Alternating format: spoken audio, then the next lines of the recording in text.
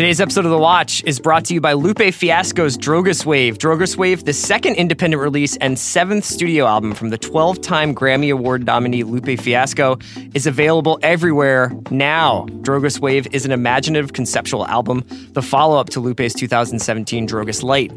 This 24-track double album is one of his most philosophically artistic projects to date, laced with intricate production, assists from a range of artists including Simon Says and Nicky Jean, and classic Lupe wordplay. Drogas Wave is available everywhere now. Hey guys, it's Liz Kelly, here to tell you that we have a brand new podcast called Halloween Unmasked, premiering Monday, October 1st. Here's a sneak peek.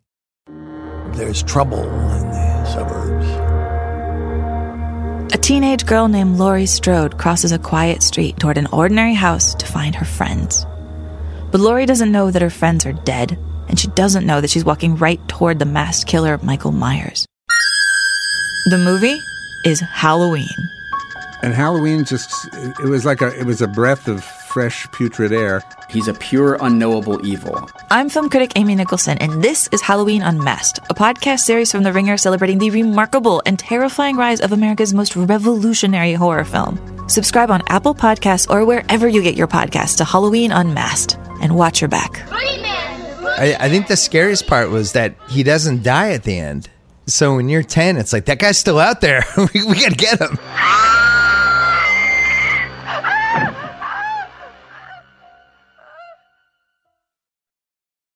I need support staff to clear the room. Stand up and walk, now. Hello and welcome to The Watch. My name is Chris Ryan. I am an editor at TheRinger.com, and joining me in the studio, his dark materials is this podcast. It's Andy Greenwald! Should we do some personal business at the top of this pod? Because right before we sat Why down... do you ask? Right before we sat down, you were like, I'm not used to your presence. Well, no, I just felt like actually... Did you miss my musk? And this is not a knock on the commercial viability of this podcast, but we didn't have any advertisements last time. Right. But I didn't even feel the need to break, you know? It was just so nice to be around you and just to kind of vibe with you. That I didn't feel the need to like stop everything and be like, Hotel Tonight. Did we not have any ads last week because I am known in the podcast community as a friend to Madison Avenue? Is that the case? Like, is that why? Do people advertise because of me? Or not because of you? Because your first show back, there was no advertising. So Right. you came back and they were like, right. Fucking Chomsky's here. It could swing either way is what you're saying. That's right. Okay. Greenwald, it is Thursday. Today we are going to talk a little bit about this fantasy TV bubble that I'm kind of wondering if we're about to enter. Yeah. Because we've had some news over the last 10 days or so. There's some release dates firmed up. There's some teases coming about several rather expensive, rather epic fantasy television shows or television shows based on acclaimed fantasy novels. And I kind of wanted to talk about this shift because it's obviously, I think a while ago we talked about Jeff Bezos' desire to find his own Game of Thrones for Amazon, and that was a directive that he was giving Amazon Television, and it looks like they are really trying in earnest to satisfy his desires. That $15 an hour really comes in handy when it comes to reading sci-fi novels. Okay, Chomsky. Okay, so we're going to talk about that. Yeah, and we can talk about Saul. We both watched this most recent episode. Yep. You want to talk about Chris Evans? I feel like we should begin with some somber news. Yeah. Guys, right as we were sitting down to record. Yeah, breaking news. I saw a prominent Hollywood trade publication tweet that it seems like, now I'm sorry, I hope you're sitting down. I am. And if you are driving, please pull safely to the side of the road. I hope you're sitting down if you're driving as well. And put your car in neutral. Apparently, Avengers 4 might be Chris Evans' swan song as Captain America. Now, they've been keeping this pretty close to the vest. You know, if there's one thing Chris Evans has not been doing for the last 2 to 4 years, is saying publicly every opportunity he had. I'm really tired of that he doing could not this. wait to fucking put down the shield. Yeah. I mean... And then his performance in the most recent Avengers movie that was Infinity War is like a precursor to Jackson Maine in A Star Is Born. He's basically this he looks like Father John Steve... What's his face? Yeah. What's his name? Father John Misty. No, what's Steve's name? What's his last name? Which Steve, Chris? Is it Steve Connors? No, I just want you to flail on this island here. Keep going. What's Captain America's real name? Captain America's real name is Captain Steve Rogers. Right. From New York City, New York. Okay. Okay. All right. Yeah, he's been feeling a little rusty for a while, and then today he tweeted, officially wrapped on Avengers 4. It was an emotional day, to say the least. Playing this role over the last 8 years has been an honor. To everyone in front of the camera, behind the camera, and in the audience, thank you for the memories. Actually, that's got an exclamation point, so I didn't do a good read of that. So I think the only eternally grateful safe conclusion here is that for Avengers 5, he will be taking on the mantle of Nomad, the character name that Steve Rogers took on when he gave up the shield. Captain Steve Connors, formerly the drummer of Fleet Foxes. Do you think he's just going to show up with a beard and be like, hey guys. Hey, Steve Connors here. I just want to throw out there that there's already Deep Web is saying this is a Marvel marketing gimmick. Guys, I say this to the Deep Web just as I say it to the casual fan. Let's not do this. We don't have to do this. There's going to be an Avengers movie in seven months. Next spring, yeah. Guess what? I'm probably going to like it. We're going to talk about it on the podcast. He's definitely not going to be Captain America anymore after that movie. Okay. I think fine. Let's just not do this whole thing. There's a distinction between whether or not he's like, you have 7 months to prepare for Captain America to die.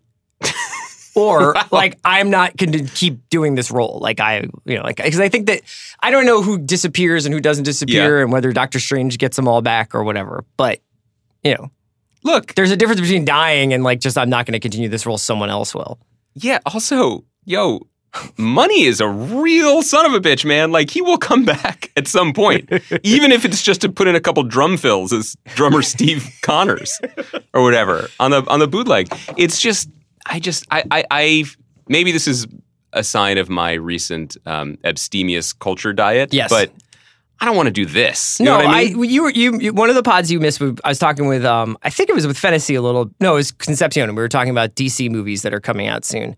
Yeah, and we were talking about how like there's been already like footage from the set of the Joker and lots of pictures from the Joker, and they're like really being kind of like, I don't know if I'd say inclusive and transparent, but like they are trying to share with the world the world of this movie. Great. And that is counter to what Marvel usually does, which is keep everything in a locked box and try to like misdirect people and say, it's like develop enough anticipation around the actual first weekend so that people go into it being like, I don't know what's going to happen.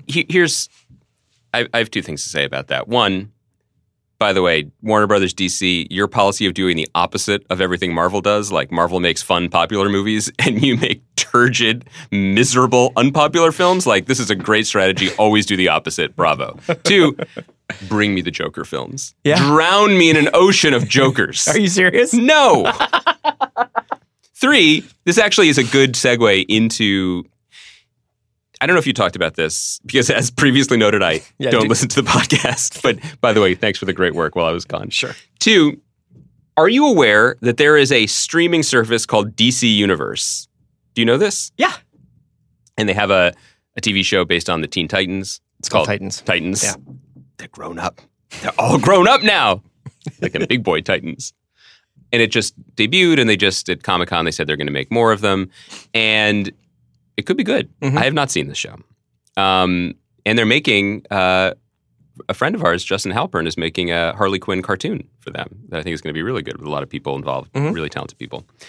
But what worries me about this whole thing, and this is actually directly connected to our conversation that we're going to have about Amazon, is have we completely, it's a two-part thing, have we completely given up on making television for adults, a broad audience? Yeah, right.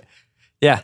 Television that maybe could appeal to someone other than the people who have been clamoring for specifically this show on Reddit message boards or whatever for years. Have we completely given up on that idea?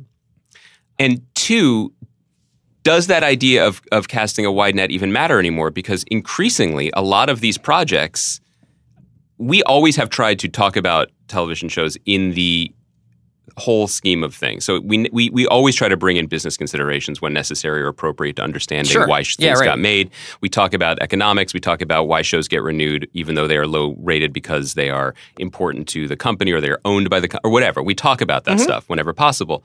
But increasingly, it does seem these decisions seem to be entirely business driven. Jeff Bezos saying, I want a Game of Thrones killer, so I'm just going to gobble up all of existing fantasy IP. Full bubble behavior, basically, being like, I'm just going to grab all this stuff to dominate that market. Similarly, the DC Universe could create good shows, and we will pay attention to see if they do. But it's hard to even consider any of these shows as creative enterprises first. When the first thought about them, honestly, is, okay, Warner Brothers is attempting an OTT service to keep all their stuff in-house and compete in this future battlefield that is increasingly the present battlefield. Yes. So I realize I've come at this from a potentially cynical place, and maybe you wanted to start from a different place, but it's just wild to me that these are the conversations we're having first and foremost. And that we can that we can have these conversations without having seen any. I mean, first of all, having conversations about shows we haven't seen is the brand for this podcast. Well, I think that it's easy to have those conversations. It's a fascinating thing on a couple of different levels. For one thing, I think it's hard to underrate the impact that Game of Thrones and Walking Dead have had on the way people think about what television could be. Or should be. So we've had CSI as a franchise, NCIS as a franchise. Chicago as a franchise, Law and Order as a franchise. There are franchise shows out there. There have been franchises throughout television history. There's been spinoffs. But I don't know that they've ever captured the 360-degree way in which a show can have an impact on a consumer base the way that Thrones and Walking Dead have merch, tie-ins, conventions, all this stuff around it that not that these shows prop up, but that essentially creates. It's almost like a portal. It's like almost like the way we used to think of like, well, Yahoo and AOL is where the internet starts. Like these shows are where an entire world of pop culture starts for some people, and I think that is ultimately what they're searching for with these, whether it's DC, whether it's Lord of the Rings, and we'll get into some of the other shows that are being developed right now. The reason why Amazon picks up The Expanse is because they see that the people who like The Expanse fucking love The Expanse. Right. And they will tell their friends about they love The Expanse. And they will go to conventions for The Expanse. And they will buy coffee mugs for The Expanse. And maybe they can do it all on Amazon. And they will completely internalize and naturalize the process of seeking out television shows on Amazon. Yes. Which is still crucial for some of these services that don't have the assumed ease of use as turning on my television and going to channel 41 or whatever the case may be. That's specifically in the case of Amazon, but to your larger point about a portal, similarly for HBO, bringing in the Game of Thrones fandom to the family of HBO viewers, showing them that this is and then showing the ads for their other shows and potentially keeping some of them. That's vitally important. I am completely checked out of the Walking Dead world and universe if I was ever fully checked in, but maybe we should say for 15 or 20 maybe years. we should say thank you to them because Lodge 49 just got a second season renewal somehow on AMC, and that's maybe how the economics I ascribe work. that entirely to The Rock tweeting about it. The Rock tweeted about Lodge 49? Like, my man Paul Giamatti's show, and then he's like, here's my favorite line. And then he had like a little video of it. Really? Wait, The Rock, the guy who's on Ballers? Dwayne Johnson, yeah. Dwayne Johnson from Ballers. From Ballers, yeah. From Hobbs and Shaw. Let's talk about some of these shows that are in development. Wheel of Time was just announced recently. It's Robert Jordan's series that he was not able to finish in his lifetime. And that's going to Amazon. And it's being developed by a guy named Rafe Judkins, who wrote on Agents of S.H.I.E.L.D. and Chuck and went to Brown University. Oh, probably a great guy. Yeah. And it's part of Amazon's big push to find their own Game of Thrones. They are also on record, and it's been reported that they are developing, obviously, Lord of the Rings. They're developing Larry Niven's Ringworld. Yeah. Neil Stephenson's Snow Crash. Yeah. And Greg Rucka's Lazarus. So they've got a lot of these kinds of things, and they bought The Expanse, which is sort of in midstream. Yep. Robert Jordan's book, I didn't read it. I was going to say, have you read any of these? No, have you? No. What's your connection to this sort of stuff? Like Zach Barron telling me I should read these. Is he like those? And Mallory and Jason liking them. I mean, like I've never been like a big fantasy person. I mean, here's the thing, right? Like this might be completely old world, old media thinking, but HBO doing a genre show like Game of Thrones was not a slam dunk at the time.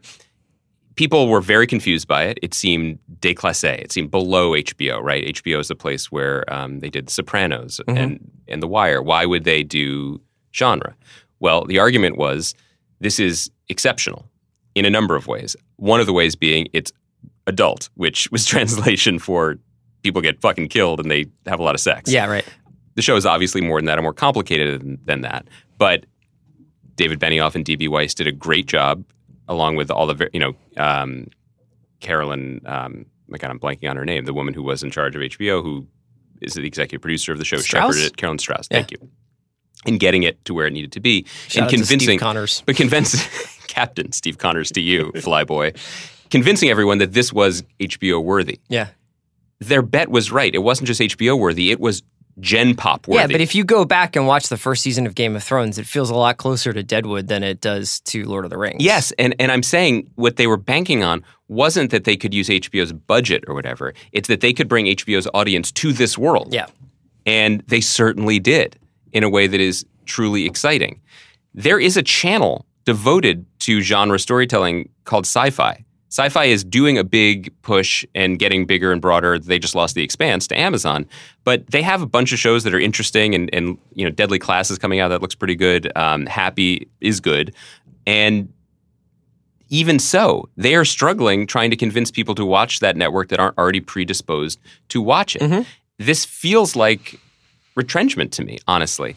To say like, well, we're just you like this sort of storytelling? We're going to buy all the storytelling that you like. And we're going to do it to a degree that will satisfy you, person who's already read the books. That feels to me where the ceiling for this. Now, obviously, we haven't seen it, and we could be wrong, but all of it feels a little bit like a bummer and a little bit cynical to me. So there's a couple of things happening, too. I think that they have the budgets to make these shows now. Mm-hmm. So I don't know that 10 years ago, television networks were like, we'll go in for a $250 million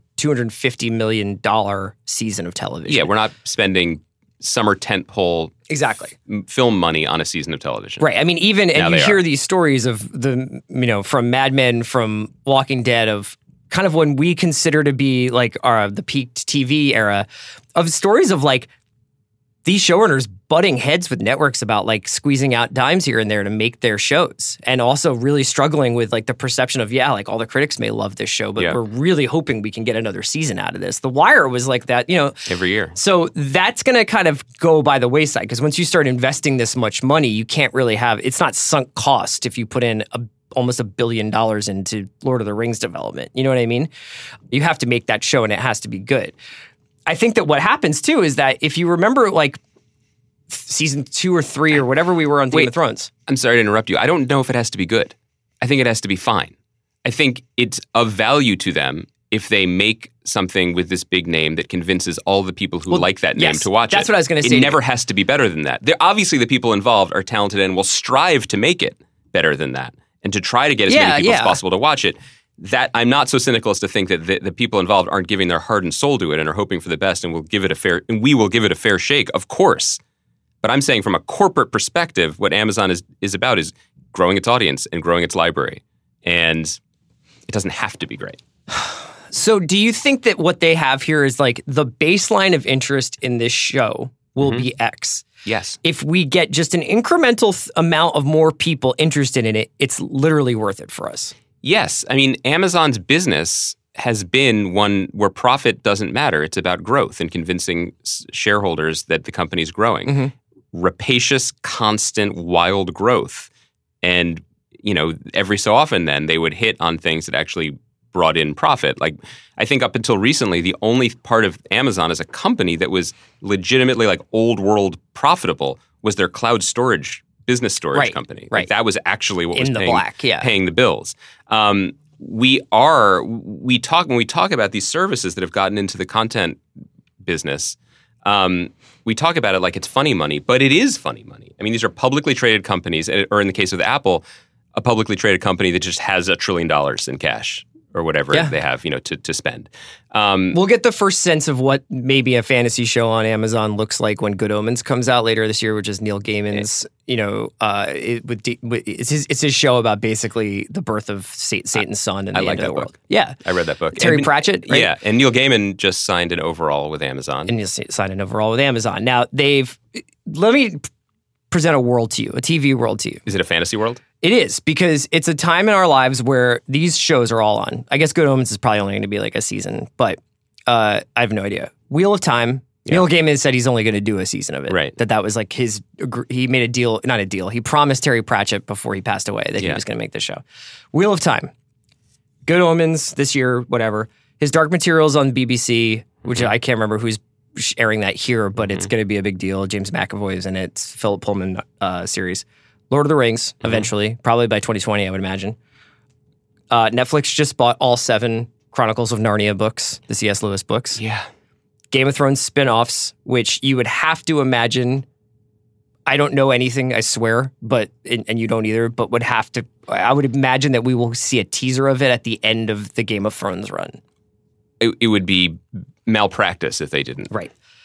And Kingkiller Chronicles, which is the Patrick Rothfuss series Lin-Manuel that Miranda. Lin-Manuel Miranda is working on and is going to star in. So that's 1, 2, 3, 4, 5, 6, 7, 8 fantasy shows. Major fantasy shows that could span seasons. And that's another thing that there's attractive about this is like, it's the same thing with Game of Thrones where you were like, oh, there's a roadmap. There's like all these characters are here. All these plot points are here. Like all we have to do, not all we have to do, but we are moving the pieces on the chessboard. We're not like, shit, how does he get from Westeros to the north, and I guess he flies a dragon, I don't know, man. That's a lot. I had this moment a couple of days ago where I was going to start. I'm in the middle of 2 or 3 shows right now. Okay. I'm watching 2 or 3 non-comedies, so they require a little bit more like intellectual investment to track everything that's going on. And I was gonna start a 4th. My wife and I were like, "Oh, should we give this a shot?" And I was like, "I don't even know if I can handle one right now. Like, I don't know if I can keep all the plot points straight." Now I'm 40 and I'm on the back 9 of my life here, right? So. Whoa. No. Do we need to? I was watching Maniac and I was like, I forget something. I was like forgetting things that were happening earlier in the season of Maniac. Do you know what I mean? Like, so I'm just saying density wise, in terms of like the amount of stuff people are going to be processing, the amount of starts and middles people are going to be going through here with these shows. That's a lot. It's a very distinctive like experience to watch a show like Game of Thrones. Here's why they've broken the system. And here's why they've broken the system that supports us doing a podcast. If we had Amazon executives here talking to us about their decision to buy these shows or develop these projects, I think they would probably be very candid about the fact that they don't care if we watch them week to week over 7 seasons over the next 10 years. They don't care. Right. They care that they exist in their library so that someone can watch them obsessively next year and in 20 years. I don't know the numbers, but just anecdotally, I would, from my own life having children, I would have to imagine that a large, reliable, beautiful, healthy chunk of change in Disney's tax sheets, if they do them, is everyone like me buying Star Wars for $20 to show their kids, buying Beauty and the Beast, air quotes, their kids, to show their kids, yeah, and themselves, yeah, because now it's time to watch those things. Yeah. The lesson of the binge culture in television really isn't about people who watch all of Ozark season 2 in one weekend, Chris. It's about people who maybe are between jobs or on summer vacation, and someone recommends that to them, and they watch it then, and it's unstuck in time. But don't you think that these specific titles elicit a different kind of fandom? I think possibly, but I also like think it is an obsessive investment in the shows that's going to be like, I can't possibly wait more than 5 seconds to watch this. But it's such a closed circuit fandom that worries me. The other thing that we don't talk about as much with Game of Thrones that made it such an appealing property when it began to develop it is that it was unfinished. Now, I know it's still unfinished in terms of the books, but it felt current in that the excitement from people who had read the books and who hadn't was in some way shared. Mm-hmm. For books that, like the Narnia books that are settled canon. These books exist. It is just putting on a show, it's just throwing more money at them to create a beautiful version of them. It's hard for me to imagine it being anything else, and it's hard for me to imagine that fandom growing past it. The other thing is just this cannibalization of the audience, right? Because you have to imagine there is some overlap between the people that all these services are assuming will watch these deep fantasy shows, who will also watch all of the Star Trek shows on CBS All Access, and Star also Wars The live Mandalorian, action. Favreau's Star Wars live action which show. Which is rumored to star or feature Werner Herzog. Really? Yeah. Okay, I'm getting more interested. Yeah. It's a lot. It's a big ask, but that's also why I bring up this idea of breaking the system, because we are not capable of processing all of this, and we're not designed to going week to week talking about we've this always stuff. talked But I don't about think this. they're making TV for that anymore. They are making content to exist. Yeah, that's an interesting point. And I don't know, I've watched a few, I've had this conversation a few times with watching some Netflix films that have come out recently, or have been released recently, and just feeling like, what's missing here? There's a note. It's like a note process. There's a checks and balances here. But there's also, I think that this kind of it's not a letdown, but it is just a huge adjustment we have to make to the way in which where we started this podcast and how we were talking about culture then versus where it is now, which is just this wave after wave after wave of anticipation and release, but it's very difficult to have any post-release appreciation for what you're getting. Settling in period, reckoning. It's just more and more is coming. And I think you see that in the arc of how these things are covered. Typically, something like Ozark, we've said this before, would have been on websites for 2 months after its release, because people would be like, oh my God, the episode 6, oh my God, episode 9, what do you think is going to happen at the end of Ozark, etc. Now it's just interviews and reviews of people well, I've seen 4, that's what they made available, here's what I think. Have at it. And then there are diehards who watch all of it, and then there are people who do it in piecemeal, and then there are people like Juliet came up to me yesterday and was like, I just started Ozark. It's never going to be we're all on the same page again. No. I think that one of the things that is not the only thing, but one of the things that's cool about some of these projects is that if they are so huge and so interesting and so deep, maybe they will garner that kind of monocultural response that Game of Thrones did. I guess what I want to know, and I mean this very genuinely from people who are fans of, obviously bigger fans of the genre than we are, but particularly fans of some of these properties, pitch me the version of it where this is mind-expanding and exciting for a non-devotee of the genre. Because obviously you and I consider ourselves to be genre fans. We appreciate the application of genre in different ways. And, our preferred genre, we love crime fiction, for example. And the thing that I always say about crime fiction, I read a lot of books that are essentially the same story that aren't truly exceptional, but they all give me something. And whether that's a little flair, a little flavor, or just a little fun and escapism. But with crime fiction, I still firmly believe, and this is also, the thing that I felt about making a TV show in that genre too, is that it is still a reliable and incredible way to show real people leading real lives in real places. You can learn about cities. You can learn about people and cultures that aren't necessarily your own, because the role of the detective, in the broadest possible sense, can cross different stratas of society, right? For sure. Fantasy. Now, I will say, I got some paperbacks in my back pages. As a kid, I don't know if you went down this road, but I read some Dragonlance books, my dude. For real. Sure. Like Margaret Weiss and Tracy Hickman, those are names that I can say out loud. I read their books, and I loved them. They totally were mind-expanding and exciting and got me reading much more than I already was. But I'm trying to square what I got out of those books versus what I get out of Pelicanos' books. Both books written by adults that I purchased in mass market paperback. And for me, the fantasy books were sort of mind-expanding and exciting in a juvenile to teenage way. And I'm not trying to shit on fandom because it's escapism, but in terms of becoming someone in the world, in terms of, coming to grips with violence or classism or racism or sex, those fantasy books dealt with some of that, but in ways that, to my mind, in my memory, were very, I don't want to say basic, but they were gentle.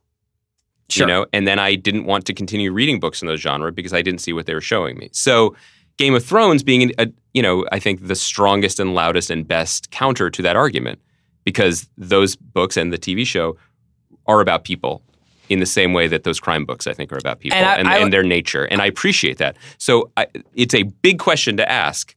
Tell me, and I know they exist, but what are the fantasy books giving us, and what are the ones that do it for us as grown-ups? It depends on what you want to compare it to. I think I was as moved by Winds of Winter as I was by almost any episode of any other TV show ever made. And there's an element to Lost that I think is a fantasy. Do you know what I mean? There's parts of a lot of the shows that we like that are like this. I think I understand what you're saying, which is that Game of Thrones actually functioned in a lot of different ways outside of being like service to the text. Yes. And service to the genre, just Yes. for the sake of this has to have dragons and swords, so here are dragons and swords. Right. And it could be horror, it could be chamber drama, it could be a political drama, it could be a family drama, it could be all these different Genre is things. the vehicle to get to the place you want to go. And that's what the best part about crime fiction is that it does the same thing. It's just formalism. It's just giving you basic parameters from which to work in. Yeah, you're right. Like, I think that there's going to be, like, I always go back to, people have asked us a lot of times to talk about The Expanse, and I there's a lot to admire there. But one of the things that has always been really difficult for me to get into The Expanse is just the density of information that you have to process about this imagined world. And I know that sounds stupid because you could say the same thing about Sicario. You know what I mean? Like, I'm not saying that they're one is better than the other, but I've always just had a hard time like wrapping my head around like, okay, there's like a bunch of different factions and some of them are living on the moon and we got and then that when I was reading summaries of some of these books that we were talking about, I was like, shit, this is pretty complicated. Yeah. Oh yeah, absolutely. Although I think sci-fi has been, as a genre, has been a little bit more reliable or at least understandable as for what it can tell us and what it can teach us and what it can be used for. The biggest possible strokes before we move on to our next topics, there's just this, there's a retrenchment and a stratification happening very clearly. And, every one of the shows I'm going to mention is the product of, yes, corporate thinking and investment, but also passionate creators and writers who believe in the story they're telling. And I don't want to discount that. So I'm going not 10,000 feet, I'm going 100,000 feet here. But to say that I don't like the trend towards there's a Star Wars show and a Rings of Winter and Time show. Wheels of Time, Narnia. On one hand, these giant, the Tolkien shows, these giant, $250 million investments. And on the other side of it, we have shows. I'm going to name 3 shows that I admire, one of which I worked on. Legion, Maniac, Homecoming, which are smaller shows made by very creative people about what's going on in the mind. Like, so internal. You know what I mean? So we have the biggest possible shows on one hand, and on some level, going internal is not always going to be a small story. I'm really setting myself up in a trap here to even say this. Eternal Sunshine of the Spotless Mind is about one guy's We find out Briar mind. Patch is It's just huge. a dream. Look, I'm setting myself up for 100 things every time I criticize anything anymore. No, and you're not criticizing And I'm not it. criticizing those shows.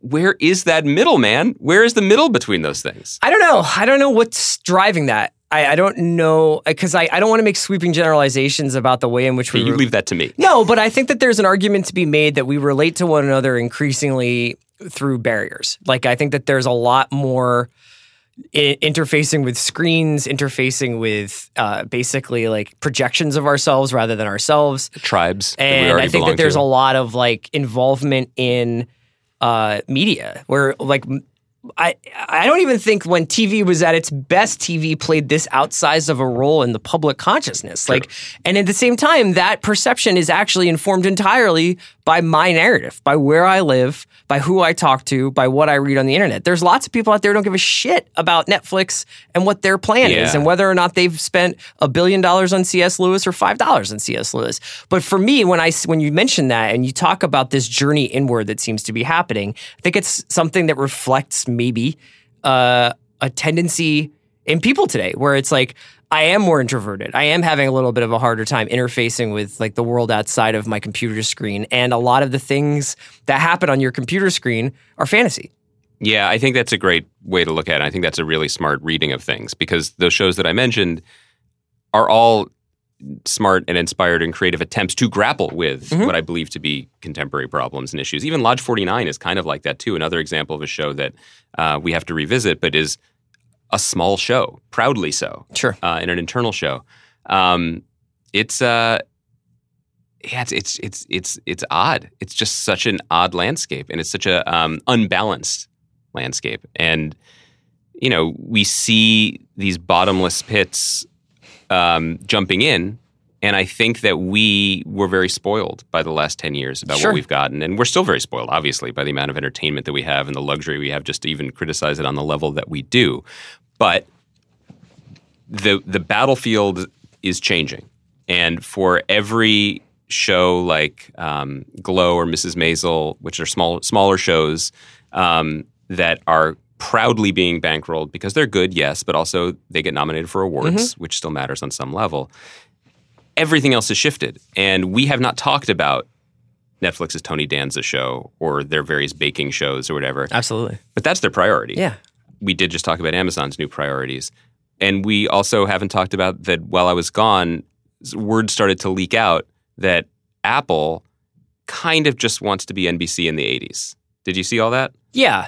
I think that there had been talk before a little bit about what's going to happen when there's a collision between AT&T's values and Time Warner's values when that merger went through. HBO's values more particularly. More They're particularly, New York values. because HBO is obviously, as any teenager who grew up in the 80s and 90s knows, was a bastion of adult themed, entertainment. Yep. And even I didn't watch Dream On because I was a big Brian Benben fan. And into the Prestige era still had, I would say, gratuitous nudity and violence in most of their shows. And whether or not that would mesh with AT&T's corporate values. So it was kind of surprising because I think everybody was like, well, we're going to get like a neutered version of the Game of Thrones spinoff because they don't want to put them on AT&T phones or something like that. And I don't think that that's necessary. By all accounts, that's not going to be the case. But it was very surprising to hear this report that Apple was looking for like PG-13 and below in terms of their content. It was surprising at first because I think we all, because I'm sitting here looking at your MacBook on the table and I have an iPhone and we all use these products and have since how you pronounce it? My iPhone? In a phone. It's I never said it out loud before. It's quite a good product. We think of it as a cool company because it's so dominant in our lives. Companies aren't cool, and particularly companies that have that much money and that much at stake. So when you get into the creative realm, it's kind of, from a business perspective, it's foolish because you're just going to piss someone off unless you make something that everybody loves, which we've just spent 20 minutes saying is impossible. So it kind of makes sense that it's going to be an awkward fit for a company that has never been out in these waters before. But it's a bummer when, and we haven't seen it again because so far Apple has really just done press releases, but if they're going to spend $1 billion and they're going to spend $1 billion to make family-friendly fare, that seems unfortunate. And that also will shift the dynamics in the industry again as to what's getting made and what's getting championed. Yeah, the collision between art and commerce is always going to be a fascinating conversation, but it's always going to be a one-sided fight. Not when your boy Young Chomsky's on this podcast. Let's take a quick break. We'll come back and talk about Better Call Saul. A break for ads? Today's episode of The Watch is brought to you by ADT. ADT can design and install a smart home just for you, backed by 24/7 protection. Explore the vast number of things you can do with your secure smart home, like Doorman Service, which is an ADT automation that unlocks the door for packages, friends, or your kids, or Worry-Free Getaway Service, which I love, which lets you arm your system, lock up, and set lighting schedules before you go on vacation. It's all controlled from the ADT app or the sound of your voice and backed by 24/7 protection. Don't worry about installing and configuring your system. ADT will DIFY do it for you. Just visit ADT.com/smart to learn more about how ADT can design and install a secure smart home just for you. All right, we want to talk about two more things. Better Call Saul, Monday. This shouldn't take too long because while it was an emotionally trenchant episode, I think it was very much a little bit of a stall. Did anything happen? Well, why are you being? I'm just kidding. Like that's the thing about this show. He didn't pass his bar. He didn't get brought back into being a lawyer. That's true, and I'm sure that story will end there. That's it. This was a good episode. Yeah. Right? I mean, they're all good episodes. Breaking Bad writer Jennifer Hutchinson wrote it. Breaking Bad creator Vince Gilligan directed it. It looked great. It felt great. And I think the only thing was that you were just waiting for something much more significant to happen in this episode, especially with regards to the German engineers. I'm all in on Kai, by the way. Well, let's talk about this. Let's talk about the way the show... I already made the joke that the show is kind of predictable or whatever. It's not. And the way it's not is always fascinating, purely from a story perspective. We met Werner and his boys. We met Werner first. Love the character. Beautifully cast. They've done a wonderful job, episode by episode, making us care about this guy, making us understand this guy, making us look forward to seeing him breadcrumbs. Interact. Just him at the bar, kind of being wistful. The foreshadowing of Mike getting him out of the bar by being like, your wife is calling, and his reaction to that. How about his, just from the very first time we met him, how uncomfortable physically he was on this long journey. Sure. The relationship with Mike. Meanwhile, we are being set up from jump to think that Kai is going to be trouble. Kai is going to be the problem. Kai's going to, whatever he's going to do. Yeah. It was Werner. The whole time. It's not complicated the way they set it up, but it is elegant. And painstaking, and leading us to something that, impatient me, that I asked for on Monday, which is, let's see some bumps on the road, the downhill road for Mike, as he basically continues his successful career as someone who can accomplish anything. Right. This guy usually doesn't fail, or when he fails, there's no EKG spike. No, exactly. What he's probably going to have to do to his buddy Werner on Monday might be a significant spike or bump along the road. He might contract that out to some of Gus's guys, though. I don't know, man. Yeah. He takes it kind of personally. He's learned a little bit of German. What do you think about... obviously, we're going to talk Kim Jimmy stuff. Very hard to do a portmanteau when you ship that couple, because it's just Kimmy or Jim. It's not. No wonder the internet's not going nuts over this. McGexler? Oh, that's good. That's good. That's better. I just wanted to also say that I love Lalo. Tony Dalton. He's good, man. He's great. Yeah. He's great. The thing about the show that I want to really focus on in this little bit that we're talking about it today, before we talk about the finale next week, is it doesn't waste at-bats. That's something that you have to do when you're operating on a high level, but also when you're making a show. It doesn't waste at-bats, but it takes a lot of balls. Oh, my God. Takes a lot of pitches. Dude, the sabermetric crowd loves this show. Yes. Huge on base percentage. That's a really good way of looking at it. It is a advanced analytics show. Yeah, it doesn't really hit a lot of home runs, but it gets on base a lot constantly, and it sees a lot of pitches, and it doesn't waste at bats. And when you have the opportunity, because I'm sure everyone listening knows this or remembers this, but when the character of Saul Goodman was introduced in the Breaking Bad episode called Better Call Saul, he's taken out to the desert and he thinks he's going to be killed by Walter and Jesse, and he says something like, "Did Ignacio send you? Lalo did it," or the reverse of that. But he names these names, and so Ignacio is Nacho, and we've known him since season 1. So we're waiting for the other shoe to drop. Who's this other guy? They wait because they have this luxury of time until season 4. They cast it beautifully, and he's a charming motherfucker. He's a different speed that we've seen on this show. Yeah. And I love his Spanish as much as I love his English. I'm excited by his presence in a way that he's given a jolt to all the things I was, again, poor impatient me complaining about on Monday, saying, well, Gus Fring is Gus Fring, but what are we going to do with him? Suddenly, he's getting the high heat. Yeah. And it's more interesting. My tone on the show remains one of just admiration. Yeah. Less than passion, which is different than passion. And I just love every week they have something where I'm just like, God damn it, you guys really pulled that scene off. Whether it's the blueprint switching with Jimmy coming in wearing a Jimmy Buffett t-shirt and spilling breast milk on the plans. Who among us? And it's just like every week there's something where I'm like, how are they going to get out of this scene? I don't know how she's going to how's she going to switch the plans? And it's not even just like, hey, look over there, and they switch them. It's like, man, this was just like so precisely plotted out. It's a lot. Yeah. It's almost like the people who are writing this show get such like a contact high from like playing with these cons or playing with these process scenes, whether it's Mike investigating the warehouse, whether it's Kim and Jimmy switching the blueprints, whatever it is. And what the other thing that I can't help but think, not just as a fan of the show, but of a fan of how TV is made, and now someone who's done a little bit, like, what better use of a writer's room than getting together a bunch of smart people who know what they're doing and say, well, she wants to switch the plans. Let's go. Pitch me. Right. Pitch me all the versions of it. Best idea wins. And it came out of something like that, and you can feel the excitement of that as it's happening. What do you think of this delay? I mean, I think it's going to be resolved one way or another in this finale, and my gut feeling is that he's going to somehow get his license back by burning Kim's or something. What do you think of that delay of him getting it back, of the Chuck shadow over it? What do you expect to see? What would you like to see? Would you like another season of him not being a lawyer? I wonder whether or not we're coming up on a time jump. Another one, because they already did one to get through this year. Yeah.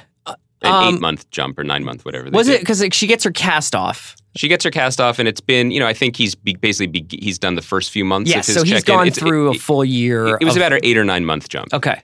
I don't know. I can't imagine really. I mean, leave it to those writers to figure it out. I don't know whether or not I want to see him doing small jobs, and then I suppose he could become a consultant. He could basically be like, I can give you all the information you need to give to your public defender or something like that. I think it's time to see him doing what he's doing. Yeah. He said in that diner, he's like, they all know me as Saul Goodman. Yeah, we're getting there. And she's like, it's details. I mean, it's happening. Shout out to Kim Bigsby, who played the person in the committee who asked him what the law meant to him. Veteran, the woman who gave Kendall Roy his drink in episode 7. And breaking news, she will be the new Captain America. She will be the new Captain America, Captain Stephanie Connors, and she was in Briar Patch, I have to say, and she's a wonderful actor. Where are you with Kim? Because the one thing that I think everyone is conditioned, despite the show constantly telling us that it's taking its time with everything, and that the more surprising outcome is probably more satisfying than the shocking and violent one. Everyone's like, "Oh, Kim's doomed. Kim's doomed." It's the one thing that we're watching on, that we're waiting on, that's unknown on this show. Kim may be doomed in some ways. I don't think Kim is doomed on Monday, because if you take her out of this show, I don't think you have. No, I don't think you have a viable show anymore. We'll see of Kim on Monday. No, not at all. I think she's around for a while. She has to be. Yeah. Okay. What are you going to go see this weekend? Because we've got A Star Is Born and Venom, and we got to choose one for the pod. I think I'm going to definitely see A Star Is Born. I want to be very honest with you, because I think I owe that to you and to our listeners. If you're like, I don't care about A Star Is Born, I'm over it. I won't see any movies this weekend. Okay. But what I will do is drop my older child off at school and go see a movie and quickly and come podcast with you about it. You don't want me to say I kind of don't care about A Star Is Born? I mean, you can. Well, this has clearly pitch me on these, okay? Because so what is The really Office is really in on this. People are fired up about A Star Is Born. I think A Star Is Born is going to get nominated for Best Picture. I think it's just like it's everything that we're supposed to think that the movies can do. You know, it's this transporting, huge romantic look at like the culture industry writ large. It's myth making. It's got performance aspects in terms of like the live music scenes, and I think it's like a big love story, which I don't think we've had in a drama in a really long time. It's been mostly relegated to rom-coms. Venom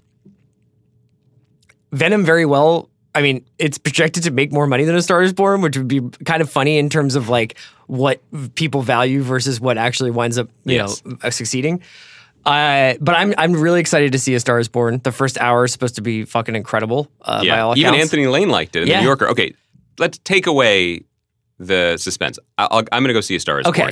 But I can't. Can I just take a moment to say I can't fucking believe there's a Venom movie? Yeah. Venom is real dumb, everybody. And our colleague and friend David Shoemaker wrote a good piece today. On the Ringer.com, yeah. And I have to say, I really enjoyed the piece. And there are a couple pull quotes that I would take out to really like explain. But I do think that he pulled his punch at the end by saying like, you know, the thing about this character is that he's stupid and pointless, and that's what's great about him. Yo, it's not great. Doesn't that tie into what we're talking about? Yes. Is that if it's at all related to this... If there's just like a capital city of Spider-Man, if we can just get an Exburb movie going about that, then let's go for it. The crazy thing is that Tom Hardy and Michelle Williams are in it. And Riz Ahmed. Yeah. And Reed Scott. I guess that's not as crazy. And can I spoil who's in the post-credit sequence? I guess I shouldn't. But a major actor that we like a lot is in the post-credit sequence to play an even dumber character in the sequel. I mean, it's... Just to recap, everybody, in a Marvel promotional event in the 80s that was designed to sell toys called Secret Wars, Spider-Man got a sentient alien costume that was black, which was also to sell more toys because you could sell a different costume. In the Shoemaker article, he revealed something that I didn't even know, which was the idea of Spider-Man getting a cool, different colored alien costume was sent in by a Spider-Man fan in Illinois named Randy, who suggested it in a letter, And Marvel editor-in-chief Jim Shooter, if you want to know more about him, read our friend Sean Howe's book, Marvel Comics, The Untold Story, wrote a letter back saying, Randy, I want to buy this idea. Here's $220. Was Randy just like, holy shit? Can you imagine? Imagine, like, Stranger Things, but the first 20 minutes of Risky Business. Yeah. That's Randy. Anyway, it's an alien costume that has a tongue and teeth. That's it, man. So either I think you got to go full Deadpool and be like, this is about a costume. Isn't he like Glenn Greenwald in this movie? Like he's like this investigative reporter? I am a reporter here. It's Tom Hardy being that reporter in San Francisco. It's just, I don't understand. This does seem to be, because of like the high-class imprimatur of the actors they got involved in it, by doing so, the denial of what it is, this does seem to be the empty, slobbering alien costume of movies. Yes. It does not make any sense. They asked Tom Hardy what his favorite part of Venom was. This is incredible, too. What a legend. It is among the 30 to 40 minutes that they cut out of it, including some hardcore puppetry. Yeah. There was rumors that this was supposed to be like a hard R movie. The executive producer is now saying, like, there's not like an R-rated version of this lying around. Like, this is the movie that we shot. Like, it was always supposed to push the limits of PG-13, basically. Sure. Whatever. You know, I mean, just make the fucking Deadpool movie if you want to make it. Like, I don't understand. I don't, how are we in 2018 and we still get up to the editing process and you guys are like, oh, actually, it needs to be PG-13. Like, do you think anybody is just like my 13-year-old can't go to an 12 and a half year old? Yeah, are you kidding me? Who's like, where is this? It's not Tipper Gore's America. Nobody's stopping their kid from seeing Deadpool. Kids see Deadpool. Do you think we are approaching... Do you think Tom Hardy is in any sort of professional jeopardy here? Because we don't know him. We never met him. We are huge fans of his work. Yes. But this is a dude who goes full fucking method, right? Like he does the voice but it's all his the time. Method. It's not like he's like, I'm going to be Venom. He's like, I've decided that this is an Italian-American San Franciscan journalist who becomes a Spider-Man offshoot, right? And then when he's done, we'll be like, I'm sorry, which microphone is on? Which camera am I looking at? This movie sucks. You know what I mean? Yeah. Like, people are watching that. Like, that stuff matters. Yeah. I feel like. But then again, Tom Hardy, one of the great cinematic artists of our time, was like tenting his fingers like fucking Joe Nocera in the classic NY Times opinion page days. And was just like, what's Tom Hardy's franchise going to be? The slobbering space costume's the one for me, mate. So shout out to Randy. So the decision making here is suspect up and down the board. But I just feel like if you start with something stupid, I don't know how you end up with something better than stupid. Like I get you. That's kind of, I'm just looking at the supply chain here. I think that anything can be made into a good thing. I think that you don't need to handicap yourself by starting with a bad thing.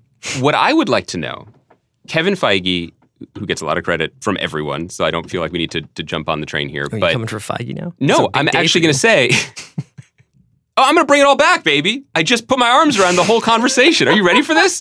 Here comes the context lasso. Randy!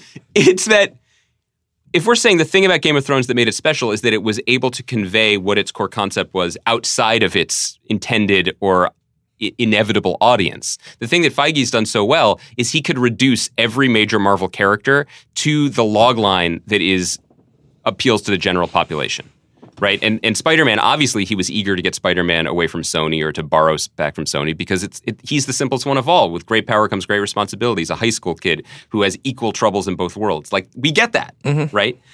If he was in charge of more than the Spider-Man part of Sony's little fiefdom within Marvel, would he have greenlit a Venom movie? Because Venom doesn't have any reason to exist, especially outside of Spider-Man. Do you get what I'm saying? I totally get what you're saying. I think the decisions he's made has been very... We will look back on the 2008 to like 2012, 13 era where some really bad Marvel movies got made or some pretty like fine movies. Like Thor the Dark World? Yeah, and we're going to look back and we're going to be like, that guy got to like mess around and fail a couple of times, which is now because there's so much scrutiny on like, did you set up properly the next cinematic movie universe? Yeah. It's like, no, you can't fail. So if they make a bad Venom movie, like the whole thing falls apart. But look, this also isn't rocket science. If you look at the Marvel movies that didn't work, they failed the simplest question of all, which is, why do you exist? Now, the second Thor movie existed because they had made a framework of momentum to get to the Avengers. And they were like, well, make another one. The Avengers movie, the first one, didn't work. And the reason why do you exist? Because it would be cool to have everybody together. Mm-hmm. There's no reason behind that. But they got through those movies, you're right, because of where they were on the development curve and on everyone Why paying attention. Why do they exist now? Well, now we care about these people individually, right. And they are making them like TV shows. Right. This Avengers Infinity War plus next year's movie is just the next season of the show of these actors that we like to hang out with, right? And then the only one that kind of you wonder if it would still pass the test are those Ant-Man movies. And the answer is, well, they're fun. Sure. They're fun. Sure. In quotes sometimes, but they're fun. And all the DC movies and all the Joker movies and all that, they fail that test. There's no reason for them to exist other than Kevin Tsujihara's giant world domination plan where he announced release dates through 2025. That's right. Except for Aquaman. I know why that exists. And I'll tell you next week. He talks to fish. Until cool. Monday. Are we ending on this weird low note? Yeah, I have nothing else. What are we talking about next week, buddy? Fucking Star is Born, dog. Yes. Yeah. We're coming out of the shallows? Yeah, and then we'll talk next Thursday, Better Call Saul finale. We have some guests coming through in the next couple of days. Yeah, finish Maniac for next week, everybody, for next Thursday. There you go. That's something that you could do for reasons that we'll discuss next week. Okay. His name's Jackson Maine. That's his name? Yeah. It's supposed to be based vaguely on Caleb Fallowell from Kings of Leon. Sure. Terrific. Did he come up with that name himself, or do you think he paid a bunch of people to workshop the name? Because it's a great name. Is the mic still going? Do you want to know if there's a writer's room coming up with Bradley Cooper character names? Yes, and I'd like to apply. Okay, fine. Have a good weekend. Please.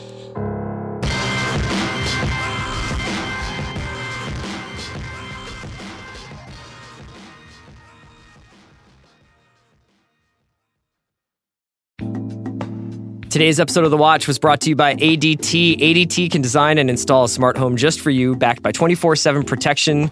It features services like Doorman Service, which is an ADT automation that unlocks doors for packages, friends, or your kids, or Turn Down Service, an ADT automation that arms your system, locks your doors, and turns down your lights and thermostat.